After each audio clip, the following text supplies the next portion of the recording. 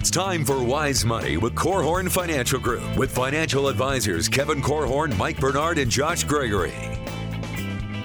The Wise Money Show is brought to you by the attorneys at South Bank Legal, First State Bank, Diane Bennett and the Inspired Homes team, and Bethel University Adult and Graduate Studies. Welcome to another episode of the Wise Money Show with Korhorn Financial Group, where every week we're helping you take your next wise step in your financial life. Thanks for being here, friends. My name is Mike Bernard. I am your host. I'm also one of the certified financial planners on the program. With me in the KFG studios, my business partners and fellow CFPs, Kevin Korhorn and Josh Gregory. So what's the best way to protect yourself from identity thievery?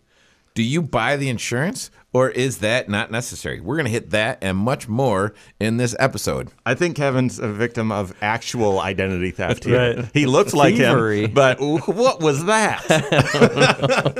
Hey, if you have a question for the show, we'd love to hear from you. You can reach us a few different ways. Call or text 574-222-2000. That's 574-222-2000. Online, wisemoneyshow.com. You can engage with us right there and submit a question.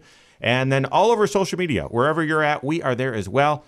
Just search The Wise Money Show and follow us there. Submit questions that way as well. All right. So I had a situation a couple of years ago where some folks came in and said, yeah, we also want to talk to you about the identity theft. I'm like, what are you talking about? You know, I thought this was general. We get this question a lot. Or I had someone this week tell me they had a fraudulent charge on their credit card and they're getting a new credit card. So that's why I'm writing a check for my tax prep, that sort of thing. Okay, this wasn't that. I'm like, okay, what happened? He said, well, I got a call from the bank, the credit union, local credit union, saying, hey, you missed your mortgage payment. You want me to just pull it out of your account? Number one, I thought, well, that's nice of them. Which bank calls and tells you missed your mortgage payment? But apparently it happened. And he said, what are you talking about? I don't have a mortgage. And he says, yeah, you do. Don't you remember when you called me last month and took out a line of credit? True story, guys. True story. And he says, that was not me. And he says, what are you talking about? You took out a line of credit for $130,000. Oh, my goodness. It's sitting in your checking account. You just must not have used it yet. And this individual said, you've got to be kidding me. Pulled up his bank account, and he was right. There was $130,000 extra sitting in his checking account, and he had a loan for $130,000 that he did not take out. Wow. These fraudsters found a way to get the loan and transfer the money to the checking, and they had been spending their time trying to figure out how to get it out of the checking account. And thankfully, by happen chance, because banks don't just call you anymore and say, hey, Sam, you missed your payment. That doesn't happen. Crazy that they did, and it protected this individual. Identity theft is real. Yeah. That is the most alarming story I've seen. We're going to share a few others of real circumstances. So what do? Do you go full panic and freeze your credit report like some crazy people would tell you? I'm just kidding. I'm just kidding. When you take that step, when you take the step of freezing your credit, what should you do to protect yourself and manage from this risk? I would start, and there was a little debate. That was the joke. There's a little debate before we started recording. How do you eat this elephant? You start by freezing your credit. Start by freezing your credit. That applies to everyone. You've got a 6-year-old freezer credit. No, it's what would we recommend as a baseline recommendation? Listen, for everyone, because while freezing your credit is appropriate for many of you, I don't think it's appropriate for everyone. Particularly if you're still using credit. Can't really do that. So what's the baseline recommendation we would tell everyone? The very first thing is, I would say, password management.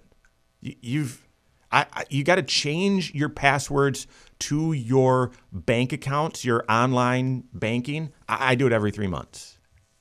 I do. Yeah, and I think I love cool technology that works, and the best technology that I've seen, and I'm sure there's others out there that actually work, but the best technology, my favorite, is LastPass.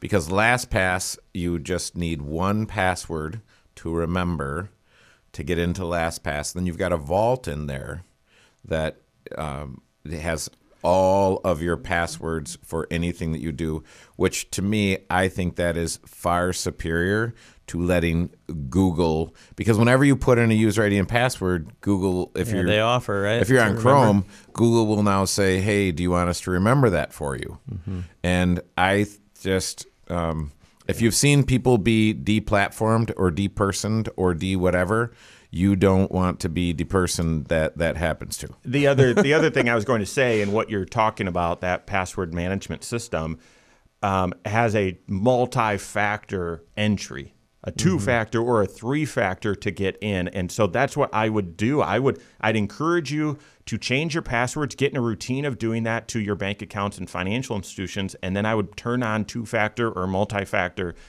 whenever possible. Yeah, I mean, these tools, if you're not familiar with them, not only do they just keep track of what your passwords are, but they'll help generate passwords that are far more complicated than anything you would be able to remember or even dream up at times. And it just adds a level of security, but certainly that second factor, or that second method of clearing yourself to get in, I think is pretty important. And I'm considering putting that on my phone and other things at home too, because my kids know how to get into like everything. Yeah, watch out. We apparently are not very robust in our password setting. Wait, put what on your phone? I'm saying not just the phone, the computer and things like that. Oh, gotcha. So the next thing that we would tell you, encourage you practically, is check your credit report regularly. Your credit report regularly. There is a website that one of us will share in just here in a second. I'm not talking about your score. The score is a manifestation of the credit report, and you can get your score on your credit card for free most days. Don't pay the $8 or whatever to get your score. Get your free credit report at least once a year and go through it and just make sure it's all accurate. Yeah, in this day and age, it would be easy to have a false sense of security, like there's just always somebody watching over your shoulder. I don't know if you guys have experienced this, but every once in a while, I'll get a call from our credit card company saying, we have a suspicious transaction, we need you to approve it. And if you don't approve it, then they're just going to close off the credit card because they don't know if it's been compromised, lost, stolen, whatever. And sometimes we've even had to get new credit cards issued for us. But that's the credit card company, being very vigilant and saying, hey, you don't normally make a purchase in Timbuktu, right? Mm-hmm. And so they think, hey, this doesn't match your pattern. Let's flag this. But what about flagging the opening of credit cards, right? That's really only on you unless you hire an outside service to be monitoring that for you and to flag it and bring it to your attention. You can do this on your own. Each of the credit bureaus allows you to get a free copy of your credit report on an annual basis by going to a website called annualcreditreport.com. And, if you spaced them out evenly every 4 months, you could get a new one from each of the three. But that requires a level of diligence and discipline that most people are just too busy for. But if you have a common name, you would want to do that. Sure. Or if you're a senior and there's a junior, and maybe junior isn't as responsible. I personally have a very uncommon name, and I had a client come in and say, hey, are you related to the CFO of Tesla? And I said, no. And he's like, oh, it's a Korhorn. And I thought, well, that's Korhorn's an unusual name, and there aren't a lot of people that have it. And so they left, and a few weeks later, I was thinking about it. I'm like, I wonder if I am. Like, I reach out to my cousin. It's Zach Kirkhorn.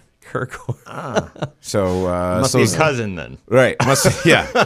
So he's definitely not opening any credit in my name. Let's just put it that way. So we're joking here, but yes, check your credit report. It's a hard discipline to build a habit around, but we'd encourage that you do it. What else should you be doing? We've got that and more coming up on the Wise Money Show with Korhorn Financial Group.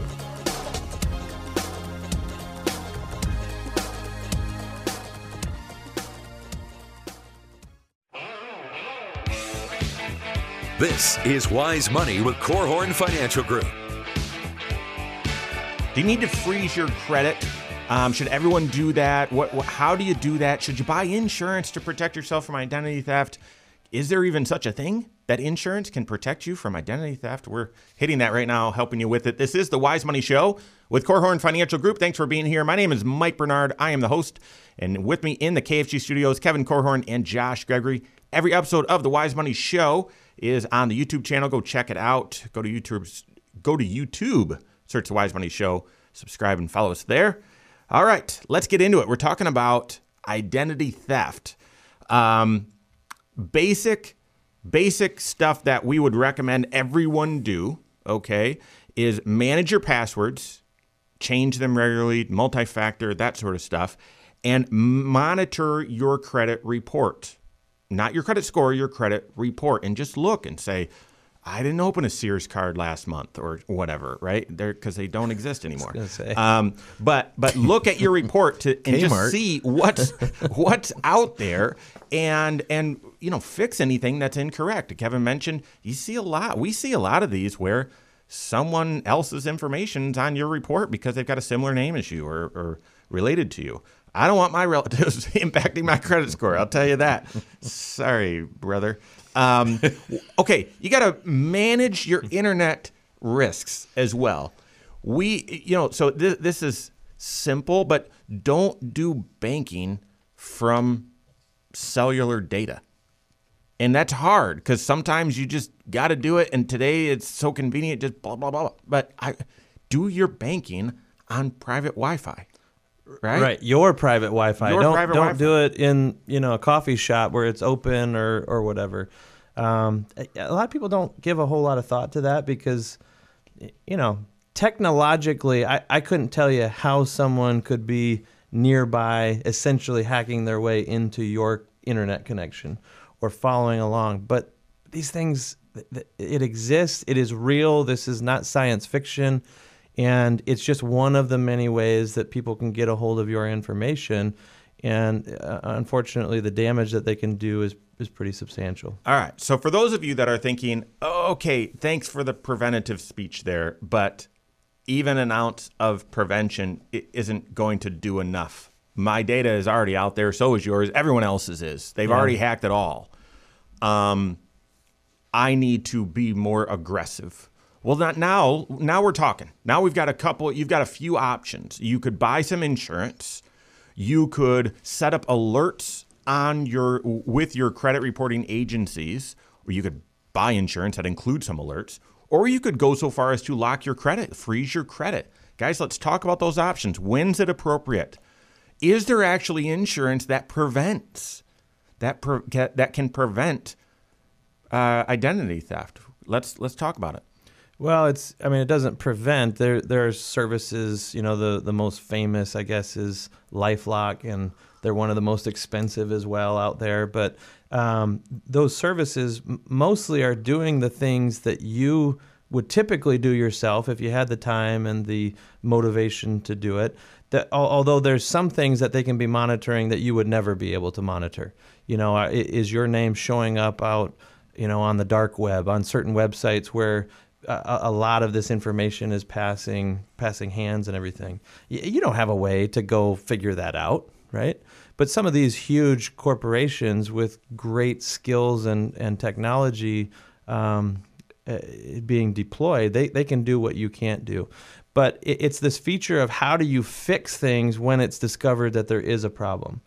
And having some reinforcements, maybe a coach and even some dollars available to you can be a really big thing. But, you mentioned, though, the one thing that LifeLock can't do for you is they can't freeze your credit. And that is a tool in the tool bag, right? It's something that you could do, and it may be something that you would really want to do if you know that you've been compromised, if you know that you've been a victim of credit fraud of some sort, or maybe your kids have. But the real drawback, the con to this is, it makes it impossible for other people to open credit for you, but it also makes it hard for you. If you need to go get a car loan, if you're thinking about refinancing or buying a new house or something, you can't do that while your credit freeze is on. You have to take it off and You've got some hoops to jump I don't through. understand. You can't be at the mall and checking out at Hudson's and and say, hey, I can save 20% if I open a credit card today because your credit's frozen. And sometimes you get that insurance, that home and auto insurance bill in the mail, and it all of a sudden went up, and they said, yeah, your auto insurance rate is actually connected to your credit in a way, not a direct way, but in a way. And by not having that credit available for your insurance company to pull from, that can change your rates. Guys, is there really something man-made, human-made on Mars roving around right now? If that's true, why can't they make your credit where you can turn it on, turn it off, allow access? Like if you can get an alert from your credit card company that, hey, someone just bought something in Alabama. You want to approve this? Are you in Alabama? Why can't I get an alert from Experian saying someone's trying to open a credit card? Is that you? Why can't I do that? That's a good question. I mean, do they have an economic incentive to create No, they that for don't. you, That's right? the point. But give me a break. I mean, So they should be able to. So You should have this is my thing. Okay. You should have a manual gate on your credit that you can be alerted on something and let something pass through, and everything else gets blocked out. Yeah, when I think about that, I think simplify your financial life so that you can. There are pinch points in your financial life. I would rather manually do it than have it automatically done for me. When my credit is automatically frozen, there's some protection in that, but there's also in life is a game of trade-offs. So what's the trade-off? The trade-off is if my credit is frozen, it is much more difficult to be an operator. And you might say, well, listen, I'm not an operator. I've been able to simplify my financial life. I don't need to open that credit card or that whatever, fill in the blank. I'm not applying for a mortgage. I don't. So if your life is simple, frozen credit might not be a bad idea. Absolutely. Mm-hmm.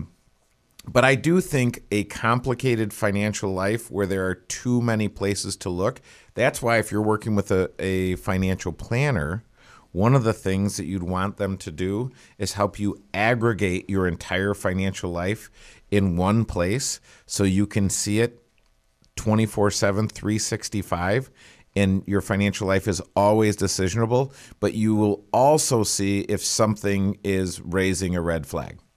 The insurance, a lot of banks and credit cards have sort of built-in insurance, and I'm probably not supposed to say that because it's not really insurance, but it's built-in fraud protection, built-in, I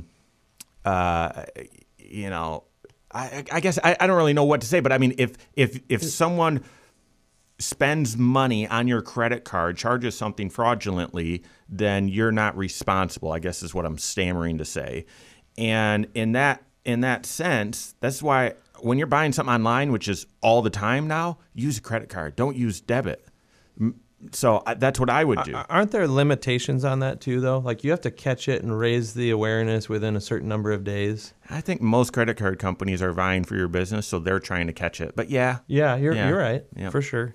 So anyway, but the that's insurance, a good habit to be in. I mean, some people, if you have credit card transactions that are hitting your card automatically, and then you're automatically paying that off, you could go months without actually putting eyeballs on a credit card statement and actually monitoring this stuff yourself. I want to pick back up the idea of getting the insurance, but then the other thing, guys, one of the most burdened systems with theft is the IRS. We're going to talk about that and more coming up on the Wise Money Show with Korhorn Financial Group.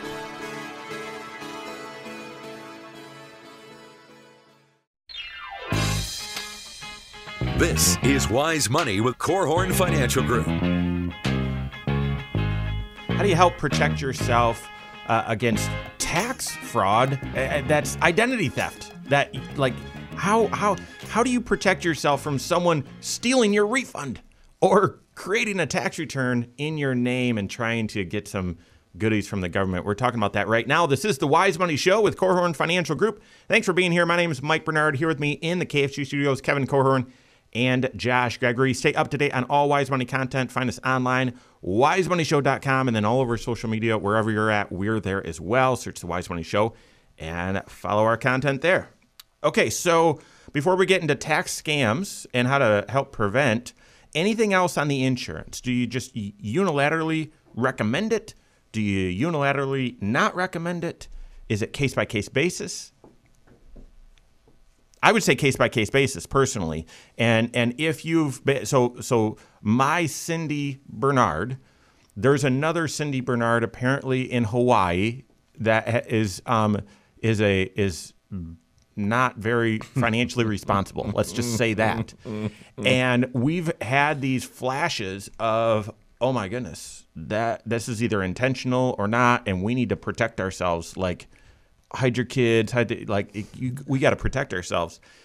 And we've taken steps directly with the reporting agencies, but we haven't yet gotten the insurance, just because I feel fairly comfortable with the protection that these credit cards offer.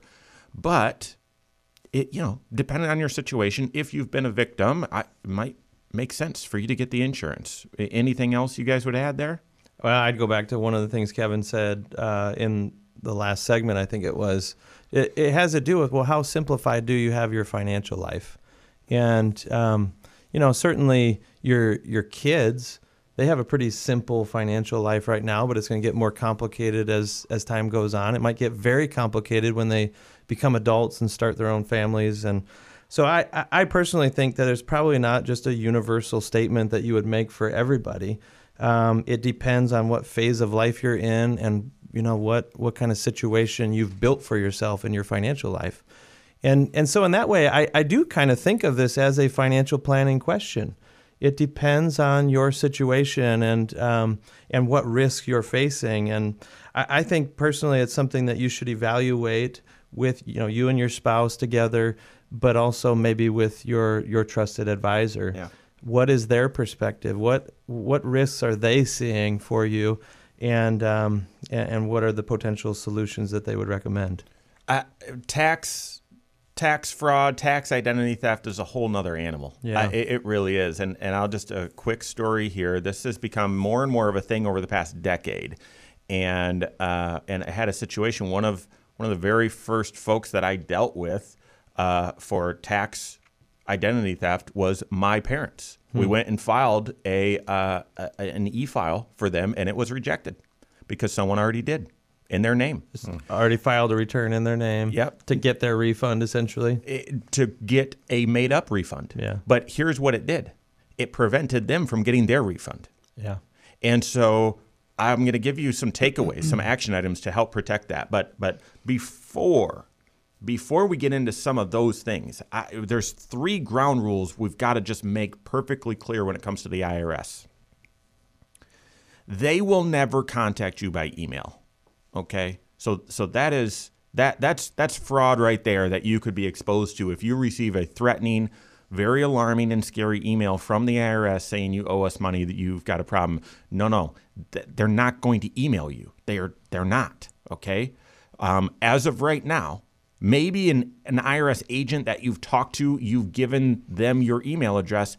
They're not using email at all, okay? Second, the IRS is not going to make first contact with you by phone.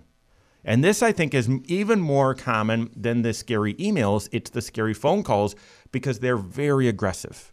They're very aggressive, and they sound real. They give you a phone number, blah, blah, blah, and they're going to tell you, you owe all this money in taxes. Let's take care of this right now. If you don't take care of this right now, all these bad things are going to happen. I need a credit card number from you right now. The IRS is not going to make first contact with you by phone. They will not. That's the ground rule number 2.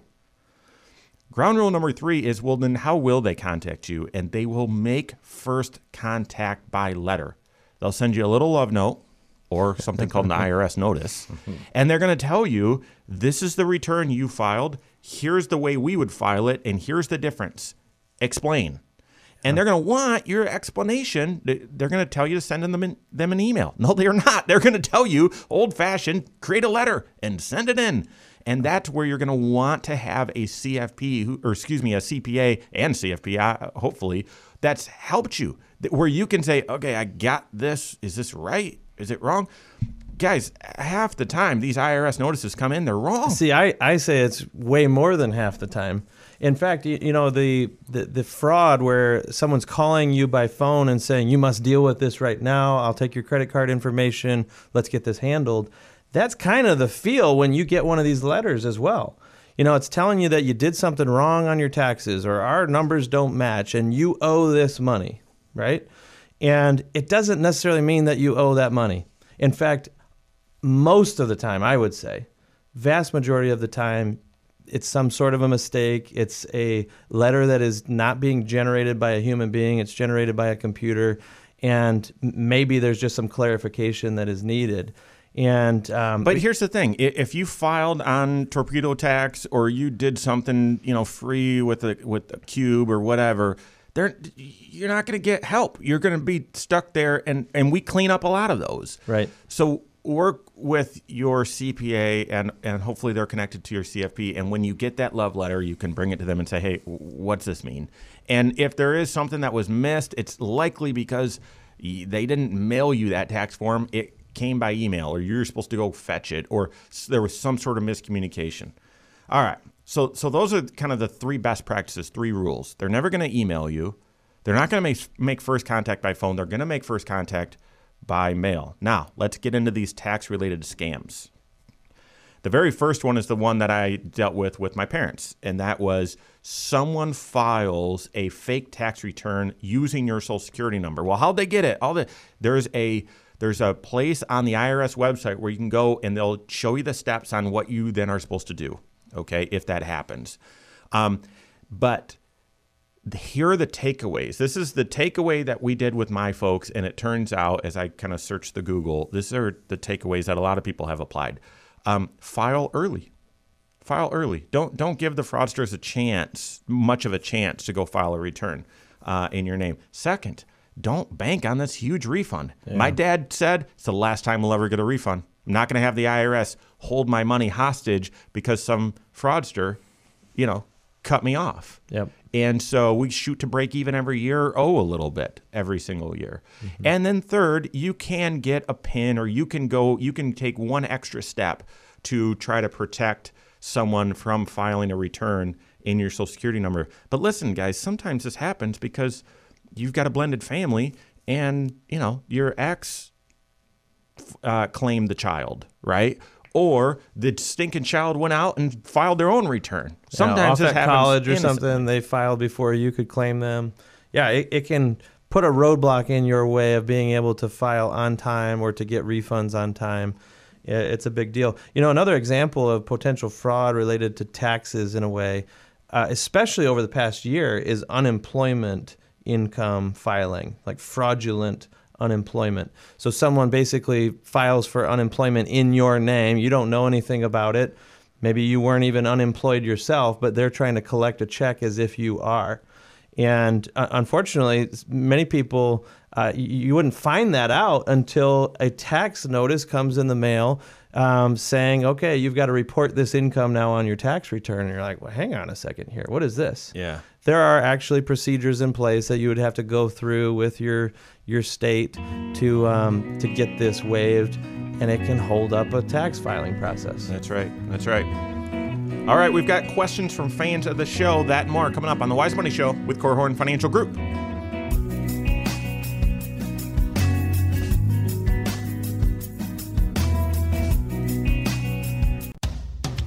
This is Wise Money with Korhorn Financial Group. The Wise Money Show is brought to you by the attorneys at South Bank Legal, First State Bank, Diane Bennett and the Inspired Homes team, and Bethel University Adult and Graduate Studies. Can anyone make a contribution to an HSA? What are there income limits? What are the eligibility requirements to get this pretty cool tax advantage, the HSA? We got that and other questions from the show we're hitting right now. This is the Wise Money Show with Korhorn Financial Group. Thanks for being here. My name is Mike Bernard. With me in the KFG studios, Kevin Korhorn and Josh Gregory. Every episode of the Wise Money Show is on the YouTube channel. Go check it out. Go to YouTube, search Wise Money Show, and follow it. Okay, we're going to transition away from the headliner topic of identity theft. If you've missed anything, go check it out on YouTube. But got some questions from fans of the show here. This one was on the YouTube a few weeks ago. Is there an income limit that affects how much I can contribute to an HSA if I'm a high wage earner? That's a great question, and I would like to start by just defining what an HSA is. So it's a health savings account, and a lot of times when we're talking to clients and we say, well, what type of health coverage do you have? They say, well, I have an HSA. So that's a common misconception because if Don't correct them. Please tell me. That's like the Correcting a client when they call it an IRA. me and him. Listen, I have a client. I have a client that yesterday, in the spirit of talking about corrections, I drew 3 buckets up on my board, and this client is an artist. And he came around, You fixed your drawing, and fixed my buckets. So yeah, I do. Well, I think it's important. I personally think it's important to understand and have a framework that no, you don't have an HSA. Yes, you do have an HSA, but you don't. So you have a high deductible health plan. And people say, well, yeah, of course I do. I've my deductible's $1,000. No. It's not. I feel like my deductible's high, therefore it's a high deductible health plan. It's higher than I want it to be. Right. That's right. So I qualify. So there are actual guidelines that determine whether or not your health plan is a high deductible health plan. So if you have a high deductible health plan that is HSA eligible, then you can put money into an HSA, again, a health savings account. Yeah, so basically if you have a qualifying high deductible health plan that qualifies you to open a health savings account, you're allowed to. You're not forced to. Yeah. And that allowance, you can open a bank account, okay, and put money into it. When you do, it's pre-tax. That money you put in saves you federal and state taxes, and if you save it right out of your paycheck, it saves you FICA taxes. And then when you use that money on qualified medical expenses, it comes out tax-free. And I know I'm missing an important part there, but fill it in. Well, no, but so there are 2 ways to get money into it. One is through payroll deduction. And again, you save federal, state, and FICA Medicare taxes on that. The other way, and we've been doing a lot of this during tax season, is, hey, listen, you partially funded some of it through your payroll, but you haven't fully funded it. You can write a check for the balance of that to fully fund it for last year. And so think 2 ways to get it in. One is via payroll deduction. The other is I can write a check to my HSA and put the money in there. Use after-tax money and put it in, and then it becomes pre-tax. You deduct it on your return. Yeah, and if you happen to have an employer who is also contributing to the account for you, first of all, what a wonderful blessing that is. But that eats into your maximum contribution. It's your contribution. It counts towards it. That's right. It's your contribution and your employer's together is what we're measuring. But one of the reasons that we love the HSA so much as a tax write-off is the timing flexibility of it. You know, here we are in March. You could still be contributing to an HSA for last year if you need to do some last-minute tax planning. But also, you could have super high income, right? You're not limited like you are on certain other tax write-offs, like contributing to an IRA or something like that. Yeah. So the availability to so many people who do have the right type of health insurance plan in place is pretty awesome. So, great question. The answer is it's only a matter of time. It's only a matter of time. Right now, there is no income limit. As long as you have a qualifying, high deductible health plan, you can contribute to that sucker for now. And I'm not being doom and gloom. I'm just telling you. I don't know. Were the income limits always there for the IRA? Someone should look that up. Yes. When It was not Roth, but the IRA. The traditional IRA? Yes. Oh, okay. I think so, yeah. And it used to be $2,000 for Right, those of us oldsters. We remember Yeah, when before Bush. you were getting rich, $2,000 at a crack. The other reason why we love the HSA, like Josh said, is it allows, I mean, I said you can open a bank account, and I was intentionally sort of leaving off some of the details. You could actually open up an investment account, and you can put this money in. It's going to give you the same tax benefits, and if you're not going to use it, if it's quote-unquote long-term money because you've got other savings or you're pretty stinking healthy or you've got lots of cash flow, then let that money sit in there and invest it for the long term. And then you've got, if you put 5 in there and it grows to 15, now you've got $15,000 that you can use tax-free for medical expenses in the future. Pretty great deal. I see more and more people using the HSA as an advanced retirement funding vehicle simply because of its very unique and beneficial tax features. So, great question. Second question comes, and this is a little bit dated, so I got to tweak it a little bit. This was from the beginning of the year, and whoa, have things changed. Would it be wiser for me to refinance my mortgage now, dropping from 4.25% to 3%, or just wait, knowing that I'm going to build a house in the next 5 years and we'll have to restructure my loan then? And then there's an add-on there. But let's just stop right there for right now. Interest rates have gone up significantly as the market is expecting inflation and the Fed is saying, no, there won't be any. And so interest rates and mortgage rates have gone up very quickly. So if someone hasn't refinanced yet, do you tell them, quickly jump in? Or do you say, well, wait because rates will go back down? Or wait because you missed your opportunity? What do you think? Boy, I try not to make predictions on what direction interest rates are going to go because, for the first 15 years of my career, I was just wrong all the time, right? Me too. They can't possibly go any lower than this. Right. Oh, okay, yes, they did. But so here's the thing. You have to just look at the situation in front of you right now, and with the facts in front of you and your assumptions about the future, make a wise choice. And anybody who's refinancing needs to stop and recognize that, generally speaking, there are closing costs, sometimes significant closing costs, to get that new loan in place.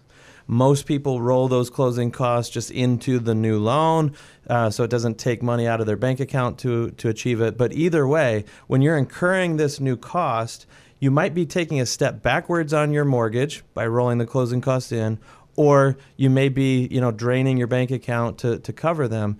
And in either situation, you need to know, will I have this loan in place long enough to recoup those costs? There is a break-even point at some point.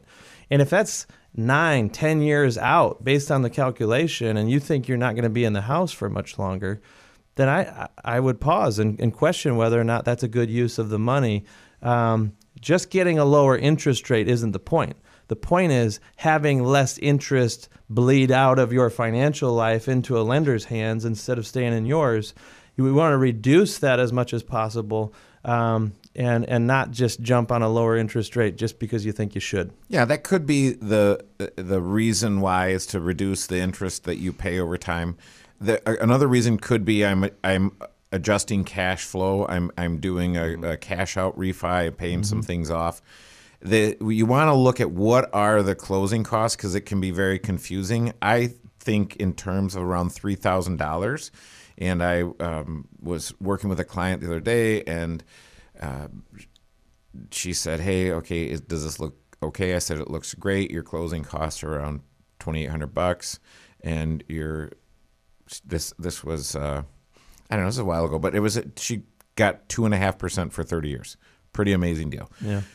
So she wrote back and said, "No, this is confusing because it says my closing costs are $8,500."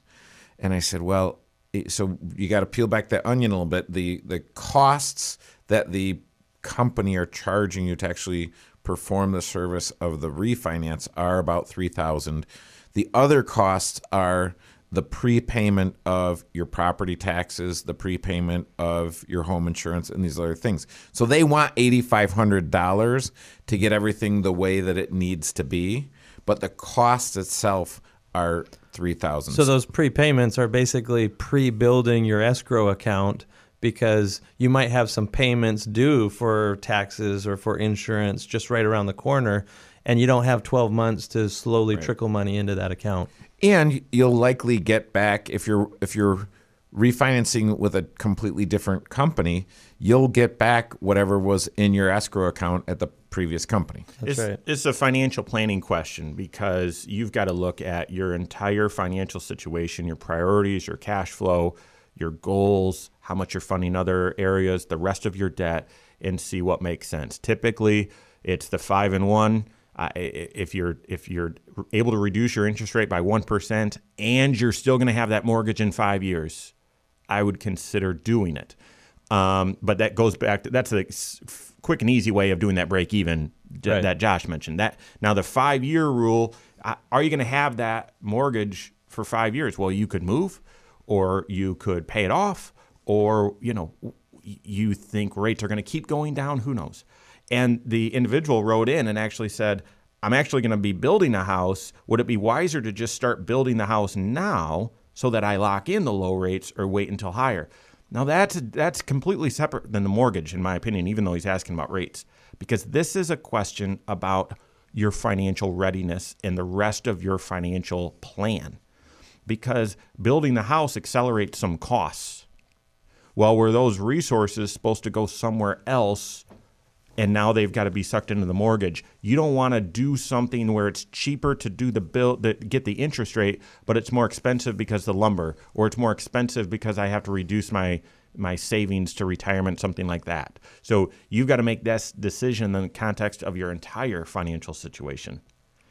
I agree. And, some of the most difficult or sad financial situations that I've ever gotten to get a glimpse into are situations where people made certain assumptions about, hey, I can still maintain my mortgage on this house and buy this second house, and after we sell the one, then everything's going to be great. And something changes in the economy around them, and their assumptions about the future are proven to be false, and the pain and the stress can be too much sometimes. Too much, yep.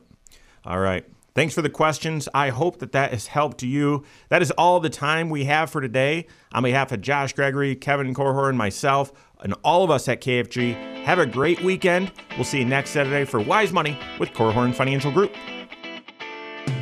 Securities offered through Silver Oak Securities, member FINRA/SIPC. Advisory services offered through KFG Wealth Management, LLC. Doing business as Korhorn Financial Group. KFG Wealth Management, LLC and Silver Oak Securities Incorporated companies are unaffiliated.